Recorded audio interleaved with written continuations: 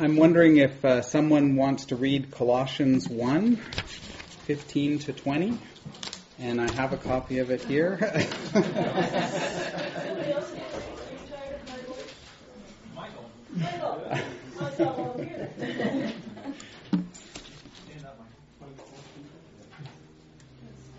Yeah.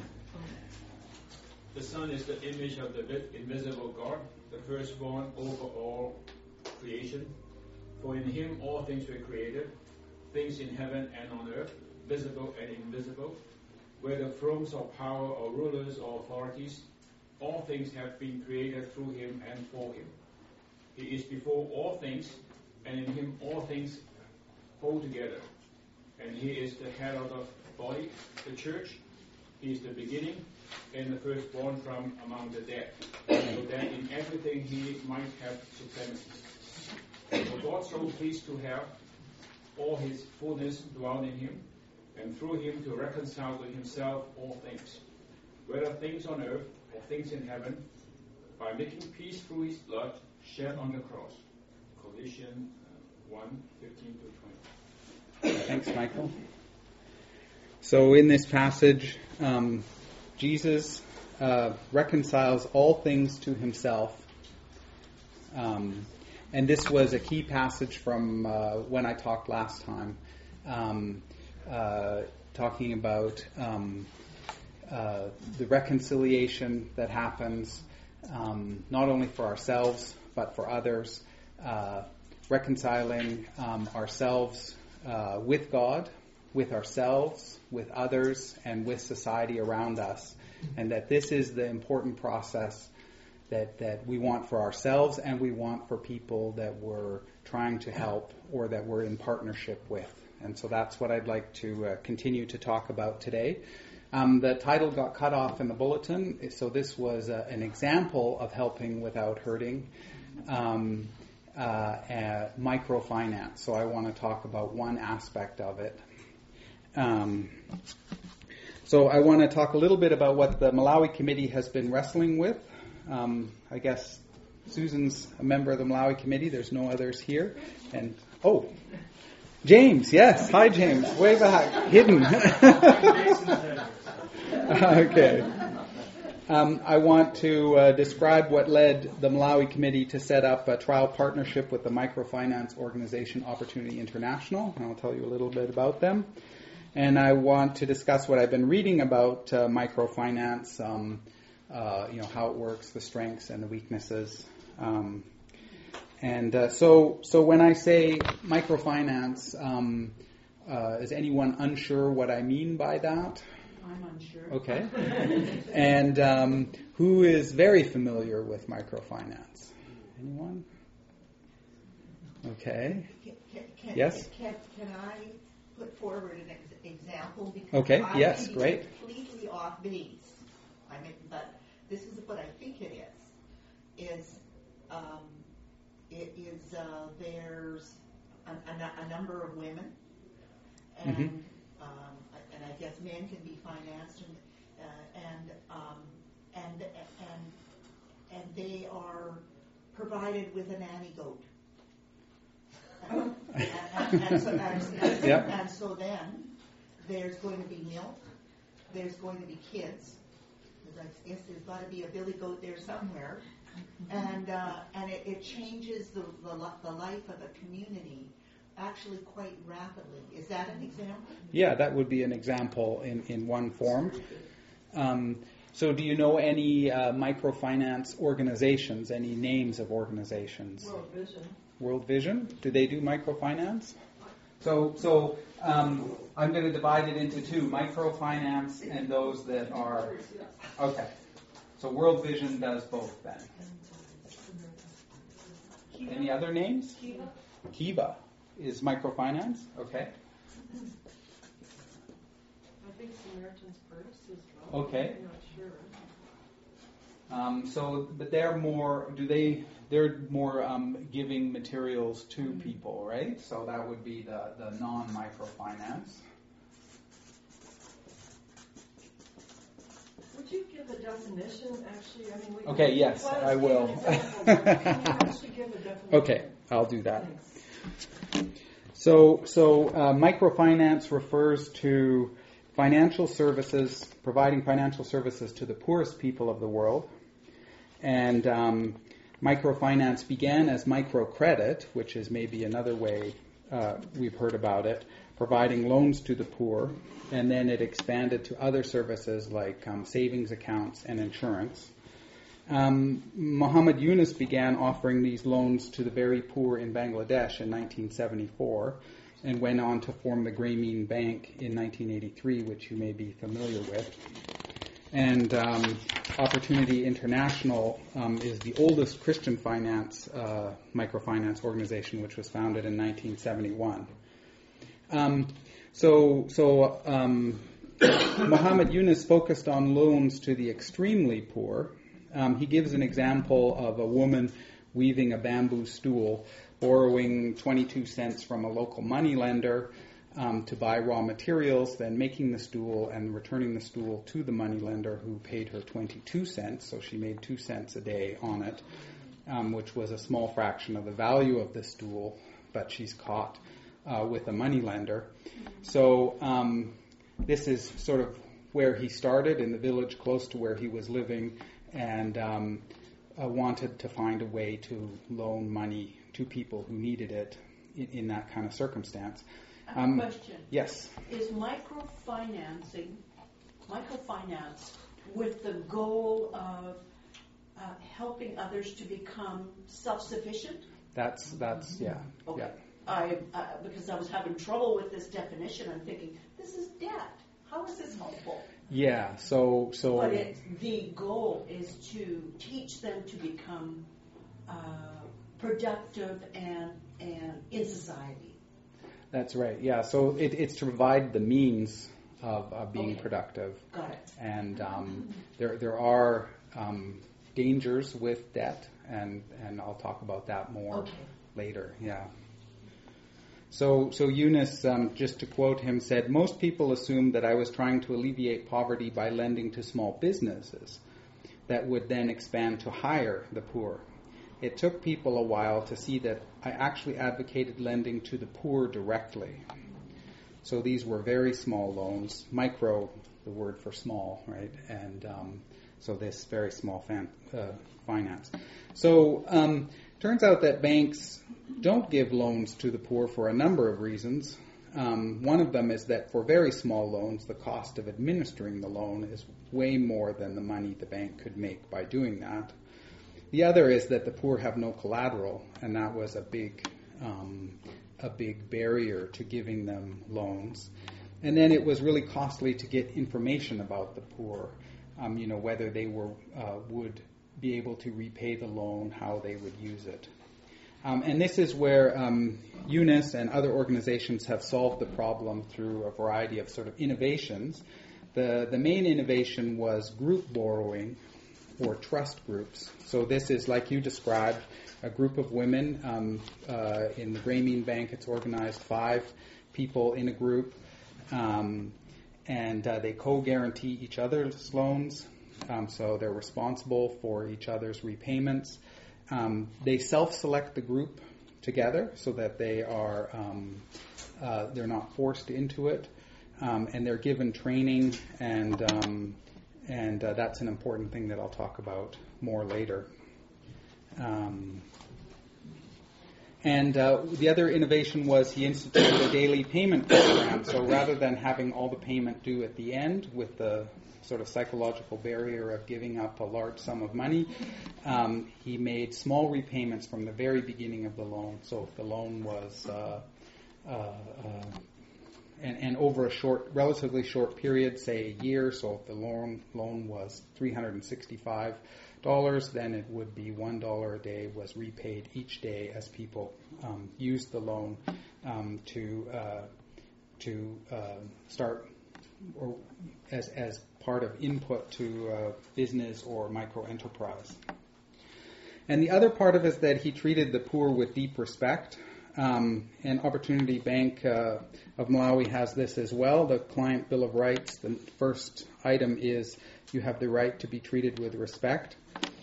And Yunus writes, Today, for the first time in her life, an institution has entrusted her, this is the woman who's given a loan, a great sum of money. And he goes on in another part to write, they do not need us to teach them how to survive. They already know how to do this. We try to maximize use of their existing skills. The cash they earn is then a tool that unlocks a host of other abilities. Often borrowers teach each other new techniques. So this sense of respect is a really important part of this. And finally, it develops local staff and local institutions. For example, Opportunity Bank Malawi is an independent bank in Malawi with its own board of directors, but it's part of the Opportunity International network of banks in different countries and connected to the organizations in Canada, the United States, and Germany and Britain. So that kind of gives you a brief background to microfinance. I didn't know how much people would know or not. So now I'll describe a little bit of the struggles of the Malawi Committee, which led towards this partnership forming. The Malawi Committee, as you know, reports back to the Missions Committee, part of St. John's. And the relationship is between St. John's as a church with the Anglican Church in Malawi, but specifically with the Diocese of the Upper Shiri. That's one of the 4 dioceses in Malawi, which you probably know. And the diocese recently celebrated its 150th anniversary, which makes it older than Vancouver, which just celebrated its 125th anniversary. So it's quite a remarkable place. The diocese, as you probably know from the various visitors, consists of 33 parishes, each with a parish priest, but each with up to a dozen different outstations, which are churches in the outlying villages, which are run by lay leaders and which the parish priests visit on rotation. So it's a very demanding task to be a parish priest there. The focus of our relationship with Malawi has been on partnership. A draft document from several years ago says, quote, the purpose of the partnership is to strengthen and encourage and equip each member, that is St. John's and the Diocese of the Upper Shiri, in the spread of and strengthening the work of the gospel. The partnership will be defined by its reciprocity and mutuality. The hope of the partnership is it would develop to the point where each member's communities consider the other members' communities as an extension of themselves. And so this morning when James prayed for all of the bishops of Anak, he included Bishop Brighton of the Diocese of the Upper Shiri. And since we are part of them and they are part of us through our partnership. So the Malawi budget that we receive from the Missions Committee provides salary support for the parish priests. This adds to the salaries of the priests in the poorest of the parishes, provides tuition for training of new priests, since that's an important goal of adding to the number of priests to service these many areas, and provide support there. And also development of a Sunday school program has been a big focus over the last 5 years or so. And then the partnership visits with people from Malawi visiting us and we visiting Malawi. And I guess it's with the partnership component that we've wrestled the most, even though we're united as a church. There's a large cultural and I think even bigger economic divide between us and them. And, as you know, Malawi is one of the poorest countries in the world. How do we build a partnership across this divide?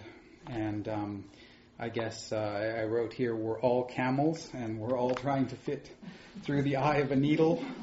And certainly we need God's grace to do that. And I think the Malawi Committee has been very conscious of wanting a true partnership. where we not only help Malawi, but where Malawians can minister to us as well. I think that's been really important in our wrestling. I think we're only at the beginning of really understanding how to make that mutual. And then with the partnership, we've gotten to meet people, to visit them, to care for them, and I think that has gotten very difficult in some ways to deal with.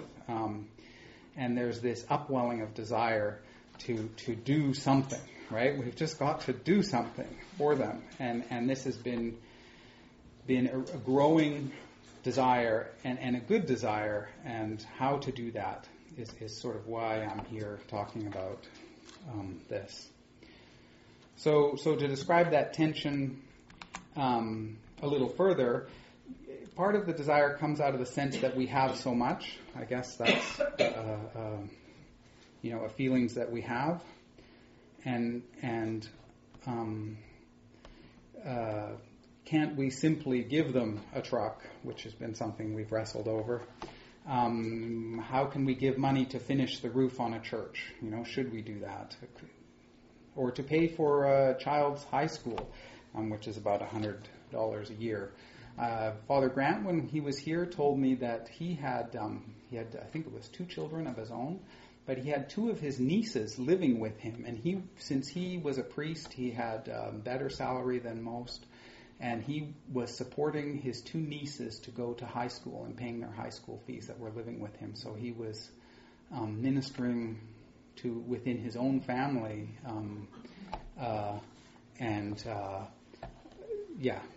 it's those kind of stories that kind of get us, and so that's why we're wrestling with this.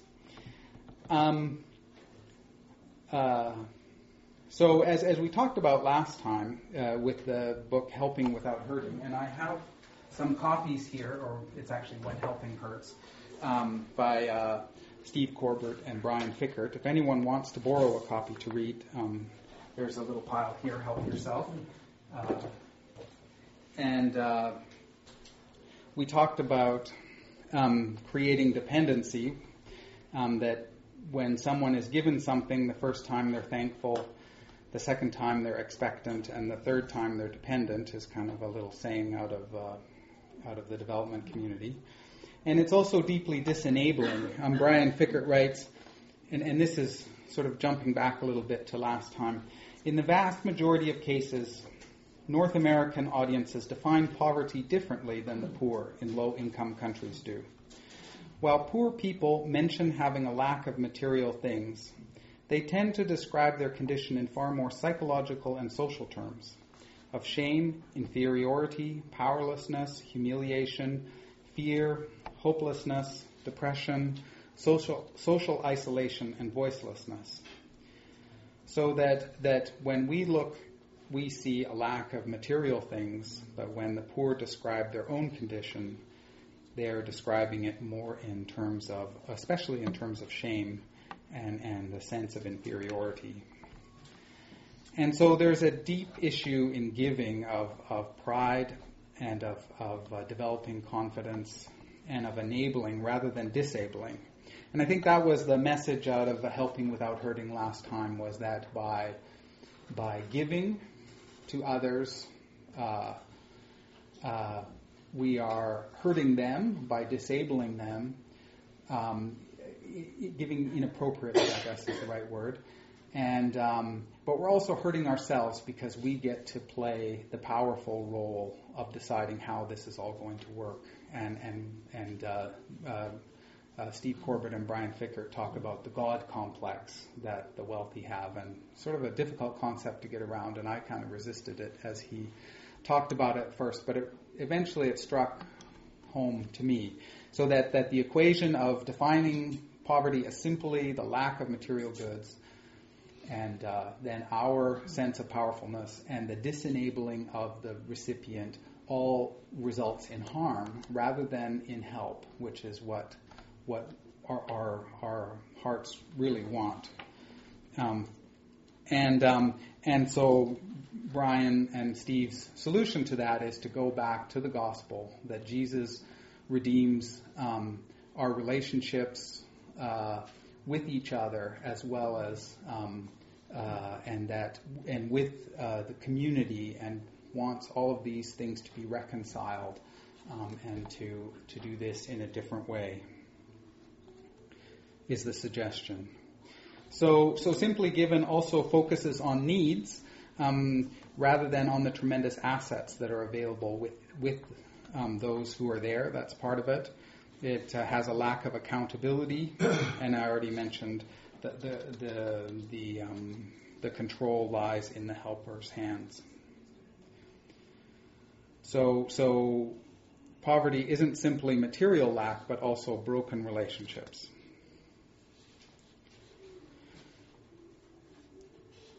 Okay, so Helping Without Hurting distinguishes between relief and development. And so we have been doing relief in providing funds to Malawi for the floods that happened recently. And this has been a great response on the part of the congregation. And actually it was the trustees that insisted there be an end date to that giving, which is appropriate because relief should be seldom, immediate, and temporary, according to Brian and Steve. So they distinguish between relief and development. Relief is the immediate meeting of emergency needs in a situation, and that oftentimes we land up doing relief when we're really the appropriate thing to do is development. So development is a bigger response to help people. So this is kind of where we struggle. We not only want to provide direct support for the church and provide relief in these emergencies, but as a long-term goal, as a dream, we would like the Diocese of the Upper Shiri to become independent. I guess part of the dream is that the parishioners would have sufficient funds to pay their own parish priests and to build churches for themselves. Or possibly to partner with us to build those churches so that they have an important role in that. And I think that's what I've been reading in the different books on development and has emphasized, is that this is an important issue that we need to be aware of. So that's about relief, development, and helping, and our the struggle of the Malawi Committee. And so as we were wrestling with this, we had heard about Opportunity International, which is this Christian microfinance organization, and we had met people here in Vancouver who are from the organization. At the same time, I'm sure you've heard the story at the Malawi lunches of how when Sally Boshung and Jim May and James were in Malawi, that Father Francis had taken them into the market to meet a member of Opportunity Bank, which we didn't realize at the time was Opportunity International's bank in Malawi, which is working in the Diocese of the Upper Shiri. And he was very excited about this idea of offering loans to parishioners and to members of the community, because he could see the way they could use that to develop their talents within the community. And so that was kind of something that came together from both directions, both from Malawi and from us here, and led to a trial agreement between Opportunity International and St. John's to support this kind of development. So the pros of microfinance is that it is sensitive to these issues that Helping Without Hurting points out. It's development and not relief. So microfinance has moved beyond just loans. It also has savings and insurance. There's, for example, education savings, and which I'll mention a little more about.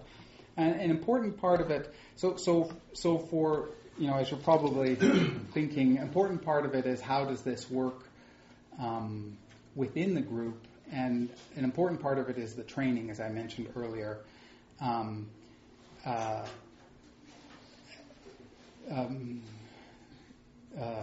Going back to helping without hurting, again, they talk about we don't want to develop consumers who are going into debt in order to consume. We want to develop a Christian worldview of work and of work ethic, and so that the training becomes a really important part of it. Small business training, financial literacy, and all set within a context of a Christian worldview. And this is expensive to do for an organization, but this is something that Opportunity International, as a Christian organization, is committed to doing. And that's it's often done in liaison with a local church, and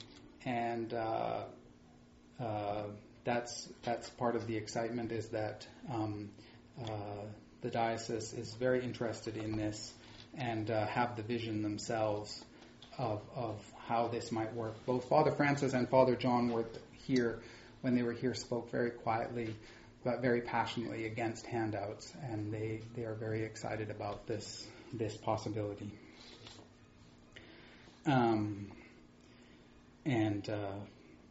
Okay, so some of the other things I touched on: developing local staff and local organizations. So Bishop Brighton has delegated Father Francis and Father Grant to coordinate with Opportunity Bank Malawi. And let's see. So Opportunity Bank Malawi has done several innovations itself in order to reach rural populations. Since Malawi is 80% rural, most of the poverty is in the rural areas. It's subsistence farming, and maybe this would be a topic for another time, but I was reading how the population had doubled over the last 20 years, but the amount of corn that is grown in Malawi has stayed approximately flat, and so this has resulted in reduced food per person within the country. So there are larger economic conditions that are difficult in Malawi as well. But to reach those rural populations, they began with kiosk banks and mobile banks. This was a bank in a truck that drove around to the rural areas. But it turned out to be quite expensive. Now they're working on a mobile phone banking program, which they've actually implemented. It's called Bank Mamanja. And then they also have an agent banking system for those without mobile phones, so that people or small stores that sell things would become an agent of the bank. The mobile phone banking is particularly interesting, since so many people across the world own mobile phones, even the poorest, and allows people to do their banking right from home in this way. And I can read you, sorry, I should have pulled this out earlier, an illustration of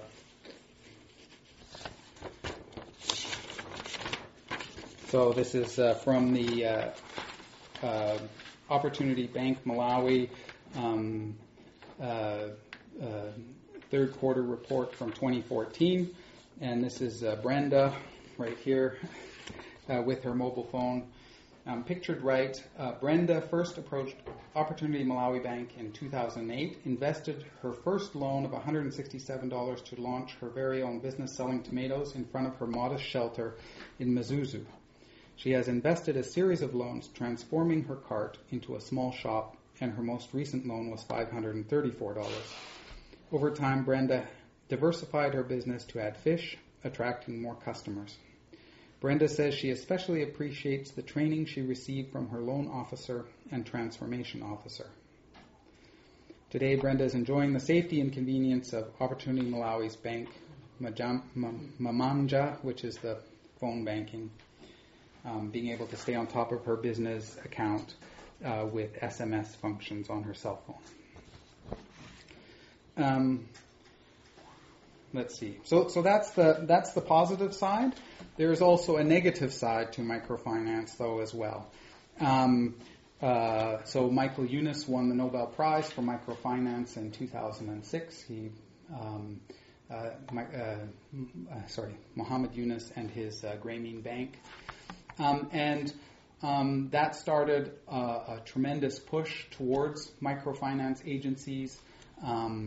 Eventually, there was this idea that, an ongoing idea that it could be a for-profit bank, and some sold shares with initial public offerings raising up to $200 million. This had its positive sides in the sense that people wanted to push microfinance banking. This is not Opportunity International, this is other banks, into rural areas, and by raising a lot of cash, they could do that rapidly.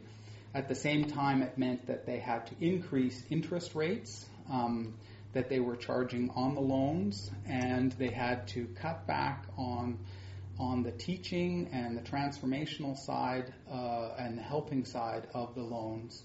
And this led to several problems, which you probably read about in the newspaper, with campaigns that have happened by people to refuse repayment of their loans, or in India, suicides due to over-indebtedness. So this is definitely a potential problem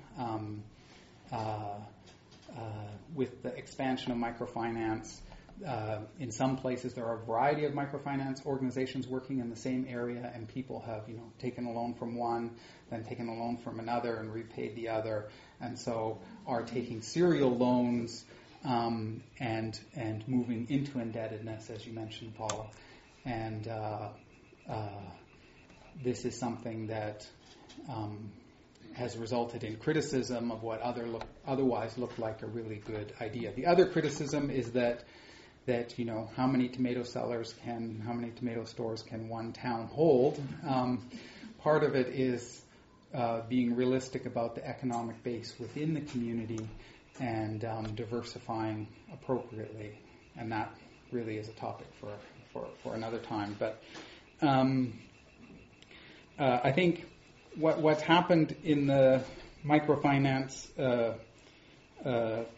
is that a bunch of the organizations have gotten together to develop client-focused practices and to monitor the results of the microfinance loans on people's well-being.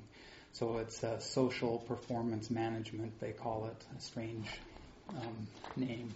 So managing and measuring the performance of the loans in doing the initial goal of providing benefit to people rather than just running a business. And so Opportunity International has been one of the ones on the forefront of measuring and monitoring and being client-focused and collecting data in order to ensure that they are doing what their initial goal was to do, rather than leading people into harm.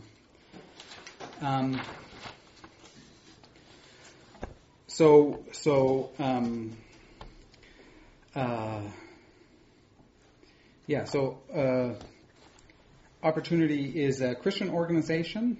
Most of the staff in the Opportunity Bank in Malawi are Christians. There are many examples of where the trust groups in which the women are focuses on loaning to women, particularly, though it does loan to men as well. Focuses on developing those trust groups through training, and that has often developed into Bible studies and other support within the community, which has been good.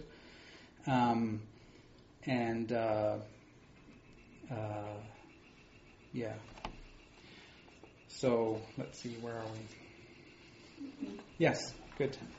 It's been a few years since I read about Opportunity Banks, so this is going to sound like an old illustration, but the Economist had a story about a woman in India who borrowed money to buy a cell phone. Now, this is going to sound silly when so many poor people now have cell phones. but she wanted to get a loan to develop a business about renting out her cell phone. Okay. And she did, and it was a huge success, and she went on to 2 cell phones and so on. But the thing that was never explained, and maybe you have an answer, is how she determined this need. Because, it's okay to have a surplus of tomatoes and you want to sell them, but really sussing out where is the place that I could develop my own little business. That sort of market research is really not available to these people, is it? Unless the Opportunity Bank does workshops and things and helps them discover that. What sort of help could you tell us about that would people have to come with a marketable idea, or you help them to discover what that would be? That's a really good question. I don't know how that process works in detail in Malawi, and that's something we'd like to find out. And the next group that goes to Malawi from St. John's, one of the tasks will be looking at these kind of questions on the ground. How does that work?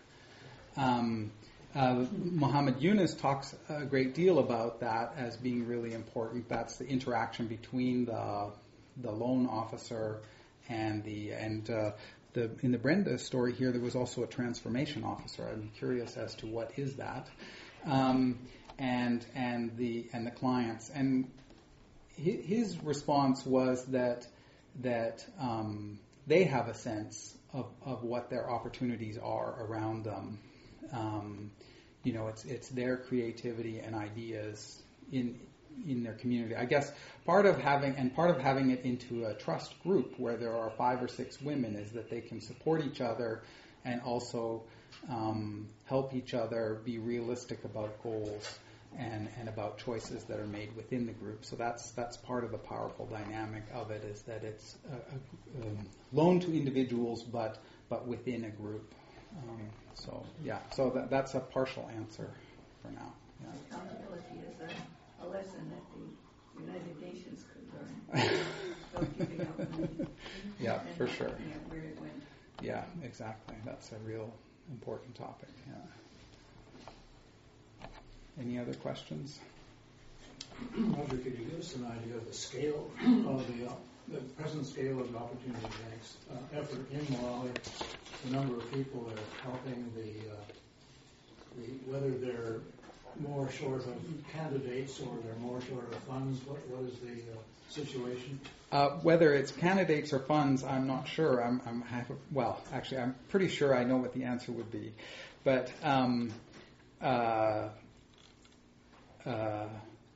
the clients with loans right now is 70,000 people, and clients with savings account, with volunteering savings accounts, around 600,000. So that's Malawi has a population of 15 million. I don't know what the population of the diocese of the Upper Shiri is, but it would be about a quarter of that or a little more because it's one of the more populated regions. So 600,000 savings accounts out of 15 million. I understand the Opportunity Bank is now helping 7,000 people, is it? 70,000 people with loans, and 600,000 with savings accounts. Yeah. And the average loan size, I divided their total outstanding loans, which was 20 million, divided by the number of loans, gives an average loan of $147 per loan. So they're very small loans. Yeah, Harvey? Roger, you mentioned in passing the safety and security issue of these various forms of banking. Yeah. The mechanism. Is Malawi, would you characterize it as this is a community where a jurisdiction where business contracts are enforceable? I mean, is it a good business environment in that regard? I don't know. I think so. Part of microfinance, by organizing it within groups like that, increases the chance of repayment. Again, Muhammad Yunus speaks about this a lot in Bangladesh, where the faithfully return the loans, and whereas larger loans by businesses to banks would often be defaulted on in his situation. So it's part of the developing that relationship between the bank and the trust group, between the loan officer and the trust group, that is really important.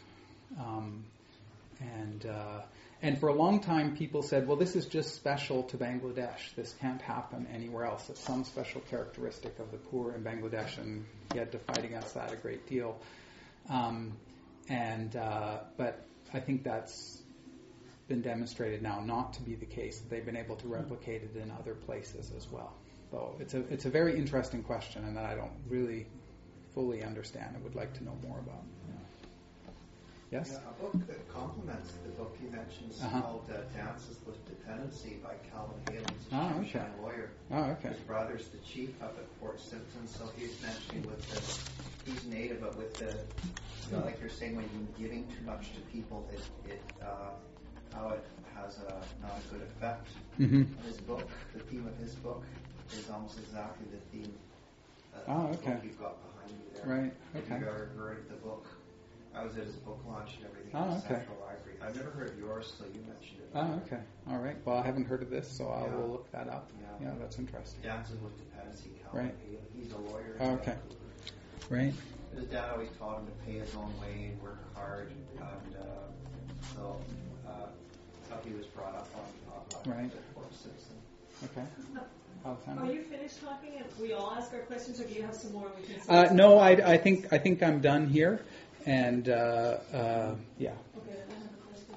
So you've talked about the different kinds of things, the different kinds of things that St. John's funds. So is there like a portion is this a new project that we're now funding, or is it we redirecting some of our funds, or how is that? I honestly don't know. Oh, I see. Budgetary, yeah. So the budget for remains the same. The partnership with Opportunity International is something that parishioners can give to if they would like to. So it's like a separate thing. It's a separate thing, yeah. So the St. John's budget does not contribute to Opportunity International. It continues to go to the Diocese of Upper Shiri and for the partnership trips, but it's an added component if people would like to do that. And I think part of the motivation came out of the committee itself, wanting to be able to help. So, and I have a flyer here if anyone's interested in a story of Beatrice and the ways to contribute, if you want to. Of course, there's no pressure. If we want our money to go to the Malawi committee on our envelope every month or whatever, then it could be used for some of this. Is that correct? Yeah, I'm afraid not. So at St. John's, so outside of the special relief fund that's going to the diocese for the flood, otherwise there's no designated giving at Malawi. Designated giving at St. John's. All funds at St. John's, as I understand it, go into the budget, and the Malawi committee gets part of that budget. So. There will be for the summer team. There will be designated giving for the summer team as well, but that's coming up. Yeah. Sorry, just a clarification, Sheila.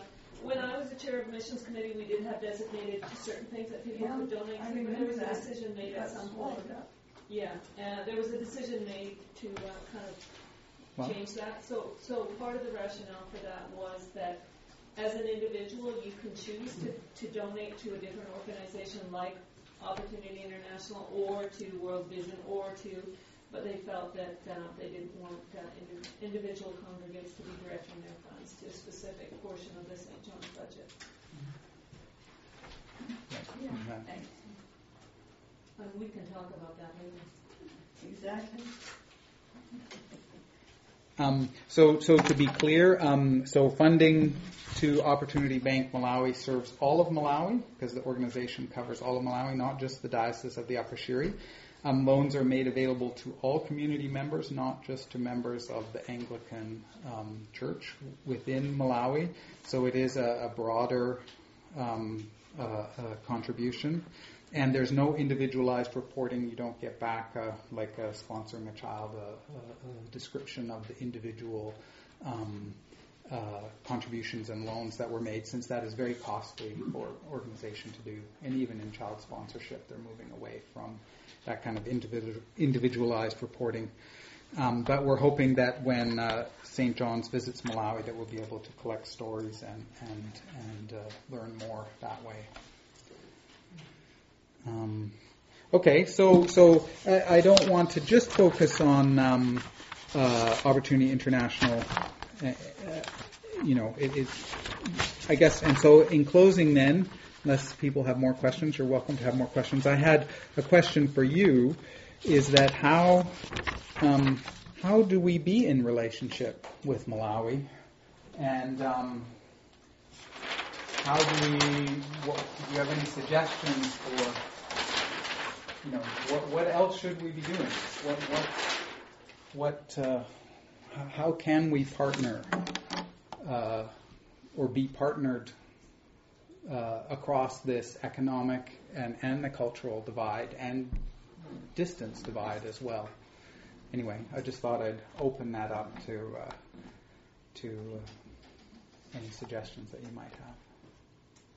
Is it too late to ask a question? You bet. No, never. How did we become partnered in the first place? Because we were interested, and Malawi was interested, so we thought we'd try an experimental partnership. No, not the bank. Oh, the bank. Oh, you mean with the Malawi? No. I'm asking, how does St. John's become partnered with this? The Diocese of the Upper Shiri. Ah, okay. Yeah, that's my question. Ah, okay. Yeah. So that goes back. I don't know about. You want me to yeah. tell you? Oh, like, did you say 1970? Oh, no, I'm not that old.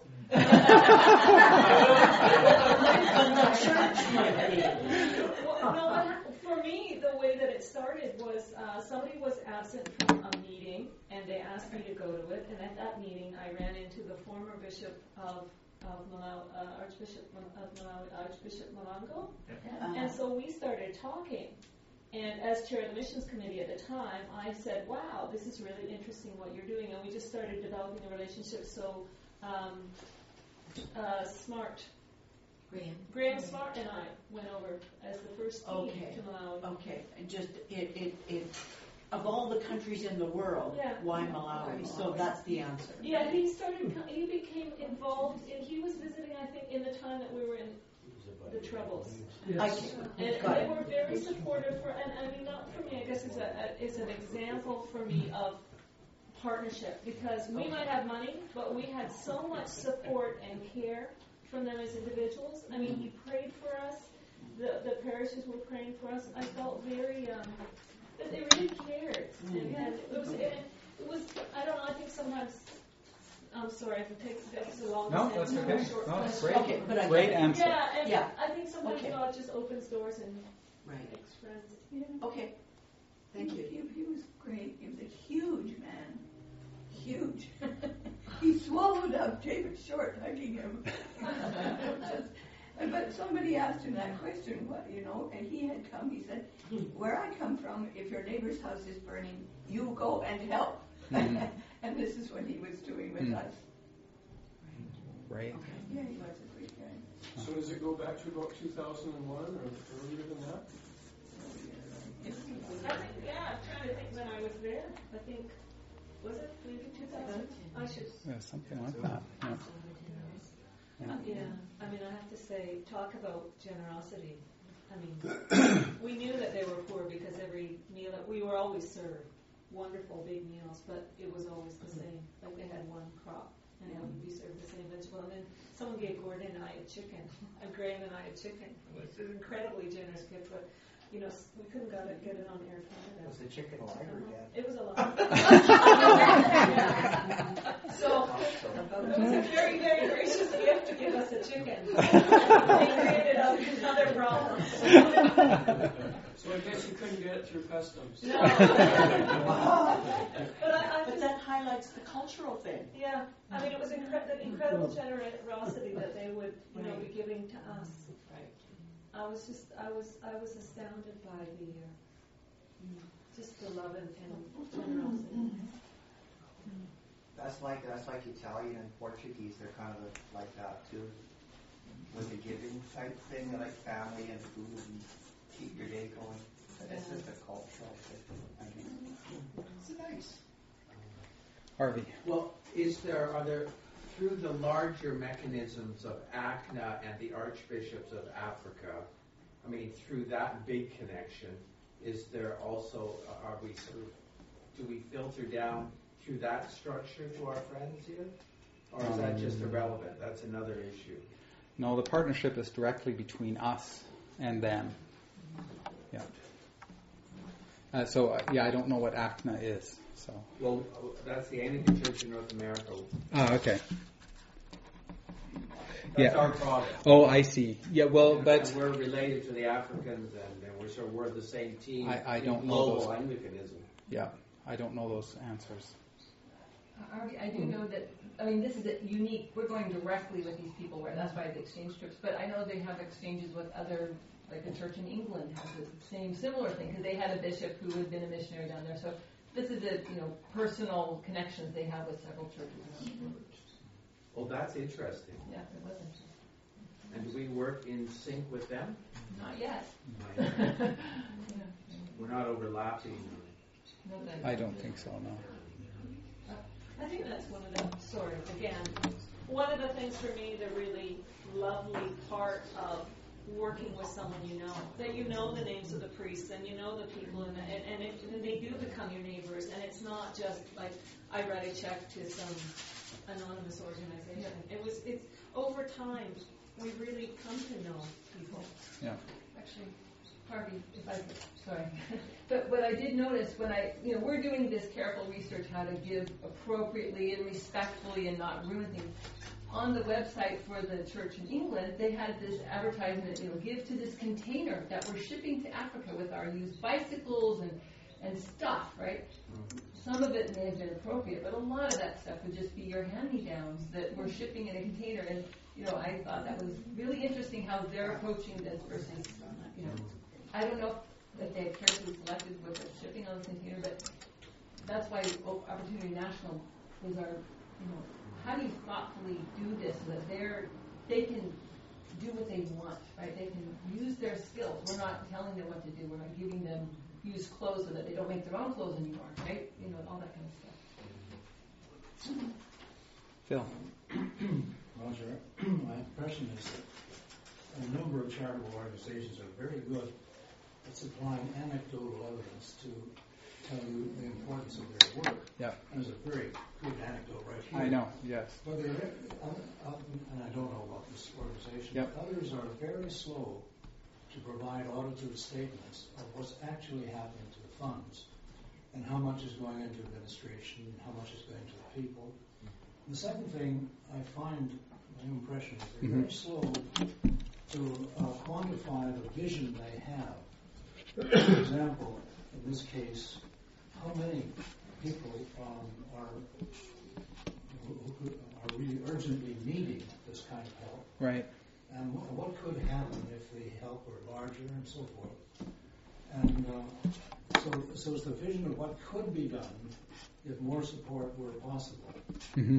Now, I'm just surprised that this applies to local charities as well as ones far away, that there isn't more attention being given to taking donors into the conference and saying, this is really exactly what our stewardship means, and secondly, what our vision would be for an enlargement of our stewardship. So, I don't know whether you could... I agree with you. There's help to be had there. Yeah, I agree with you. I have had similar thoughts. In terms of audited statements, Opportunity International is at the lower end in terms of the percentage that goes to administration in Canada. I think it's around 15%. That's still significant, but it's on the lower end compared to other organizations. Is that information available, or is it just you have to ferret it out somehow? I believe it's in their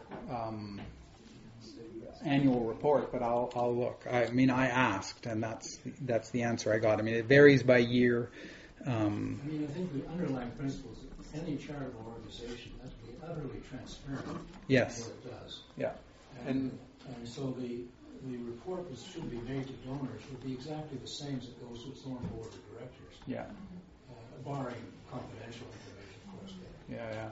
Okay, I'll look into that. Yeah. And then in terms of quantifying the vision and the impact on the ground, that's been something that microfinance has been slow to do. To have rigorous studies of what is the impact of these loans on the communities, and those have not. And that's sort of what Opportunity is moving towards in terms of this attempting to collect the data. It's costly to do that, to gather the information back again, but I think that's really important. And I think they're moving in the right direction. But I agree with you. Everyone has their best anecdote, which lands up on the newsletter, right? But what on average? And actually what I would like to hear is some failure stories, right? Who got a loan and did not do well with the loan or got into trouble with the loan? I would like to hear those stories. If an organization put that in their newsletter, I would be thrilled. But, yeah. It seems to me that the area we're talking about is impoverished as far as agriculture. Yes. But when you look at the artisans, they're probably even more impoverished because anything they do make or manufacture or design or whatever, there's nobody to buy it. Mm-hmm. So for them to get a loan just to be able to produce, buy the product, the materials that they need, it still ends up at a zero because there's no place for it to go. Unless there's somebody to come in who will buy that from them and take it out of the country to another area where it can be marketed and then take, and go back and buy more, but pay them proper wages in order to produce the whatever it is. Zimbabwe turns out the most beautiful stone carvings. I mean, it's unbelievable to try and ship because it's one of the heaviest stones that you can get, and it's harder than as far as working with it. It's terribly hard to work with, but it's beautiful to look at. Right. It's like a marble that's just full of all these different colors. But for them, would the artisans be able to get loans? Because there doesn't seem to be anything there to take it from where it's being produced and out on the street, like the tomatoes, to sell. Yeah, that's part of the difficulty. So Bob Collier in his book The Bottom Billion describes the blockages to these poorest countries. One of them is democracy. Fortunately, Malawi has a democracy, so that a reasonably robust democracy.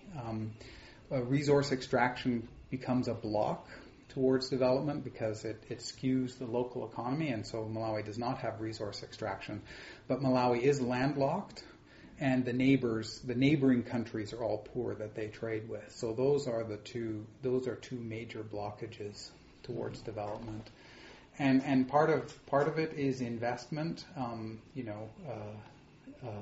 lacking investment within the country, and I'm sort of stepping beyond what I really know about, but providing these loans is a way of stimulating the economy at a very low level. I mean, Opportunities focuses really on the poorest people, though they do also give loans to the sort of less poor or as well. But their real heart and goal is to go to the poorest people themselves, and so that it's it is what it is. Well, it seems to me that even if somebody did get a loan and start making money, that artwork wouldn't be the first one. I probably not. Yeah, most of the stories are about food. Yeah. Yes. Maybe Alexandra remembers this when a group went over and came back saying what they need are bicycles for the pastors and sewing machines. And apparently when a group there was asked what your needs are, sort of like immediately what could we help with, The men went off into a committee to have a look at this and think about it. The women didn't need a committee. They immediately said, sewing machines. And they said, we have the cloth, and, we need to make the products. Well, there must be a big fair, or they must be on a trade route or something. They had no hesitation about thinking that they would be able to sell what they could make. Oh, okay. So what goes beyond the village, we should maybe look at sometime. Yeah. Or maybe we already have. Yeah, I don't. Yeah, that's a good question. With the Malawi, was that a former colony of any? Yes. Yeah, Britain. Oh, really? So the official language of the country is English. Yeah. Any other questions? What's on your wish list? On my wish list? Well, I would. How do we love people across this gap? Right. That I find difficult, and I would like us to grow in that. Right. And how to have a true partnership where we're ministered to by Malawians, to balance out this huge economic disparity. I think is that would be my wish list. I was just wondering, World Vision operates by having individuals connect with children and supporting children. And it always helps. I think the reason that we've, as a parish, become connected is because we've got to know individual people. And I wonder if there was a way to increase that relationship. Where, say, families perhaps got to know a child, or individuals got to know a family. I have no idea how that would work. And it's because it's all, again, it comes down to the kind of accountability, and it's not just a matter of it wouldn't be maybe as important to send money as to have the relationship. Yeah, but the relationship is difficult because of the money, because then you hear back, well, my child's sick, or we had a fire in the house, or we had a flood, right? So how do we respond then in that situation becomes, because it's such an unequal relationship, it gets hard to know how to respond then. I mean, I agree. Actually, I was thinking maybe the relationship could be between individuals and different churches. Yes. I mean, I was, one thought that had gone through my mind was perhaps, with Opportunity International, they could save to build there's a variety of churches where they've got all the mud bricks ready, but they don't have the money to pay for the wood and tin for the roof. It's $3,000. I mean, we could probably raise that fairly quickly if we decided to do that. We could pay for it ourselves, right? But would there be a way of doing it where they raised half locally and we provided the other half, doing matching funds or something? Something where they had ownership themselves. It was still their church. It wasn't given to them by someone else, and they did this with us, and we do it together. I don't know. But they provide the labor. Yes, yeah, they do that. They do that now. Have to be money. That's true. Yeah.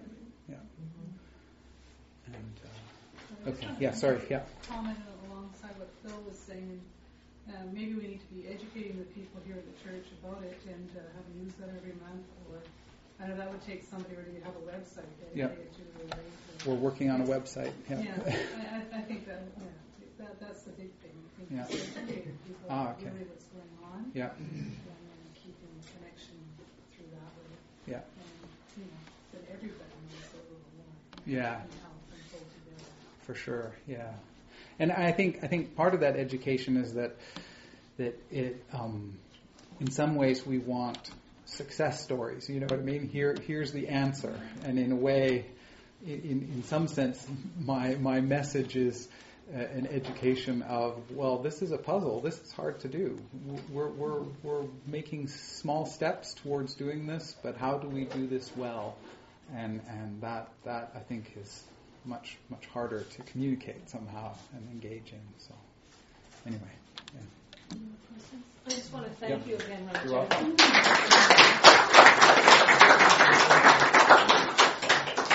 I think you really touched on an important issue around, so much of what Jesus said was talking about love your neighbor, but how do you love your neighbor? And I think for me, in the last 2 talks that you've given, it's been a real insight. It's so easy for me to quickly write a check that may not count for much to me, and then I think I'm being generous, but maybe the long term is not a benefit. I think that I'm solving a problem, and then you end up with a room full of broken sewing machines, which I also saw. So I think that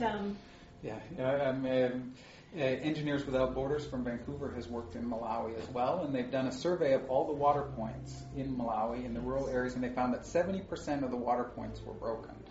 So there would be generations of things. So there would be a well that had been dug, and then it broke, and then someone would bring in gravity-fed water supply, and then that would be broken, and then there was the community with 2 generations of broken stuff sort of sitting there. And so their goal is not to provide, clever engineering solutions, but to work with how can the communities develop their own, water boards or organizational systems to provide maintenance for existing things. Anyway, sorry. No, I think that's great. I mean, it teaches us about patience, right? We want an immediate solution, right? Yeah. How do you actually have a committed long-term relationship to sustainability? Yeah. Thank you so much. You're I welcome. think this is such an important topic. So I just wanted to remind you all, there is no talk next week because there's an 8 and 10 o'clock service. So instead of Dr. Packer, instead of speaking next week, he will be speaking on the 29th. Then we have Easter, and by then our new bookmark should be out for the next spring term. Thank you all for your wonderful support of St. John's, and thank you to my secret admirer. I appreciate the appreciation. And if I can do anything to help, we'll pack up our chairs. And thank you again for all the snack people. It's wonderful. Who's your secret admirer? I don't know. I got a lovely note today from a secret admirer. And an apple. Teacher. Most diviner secret. Very secret.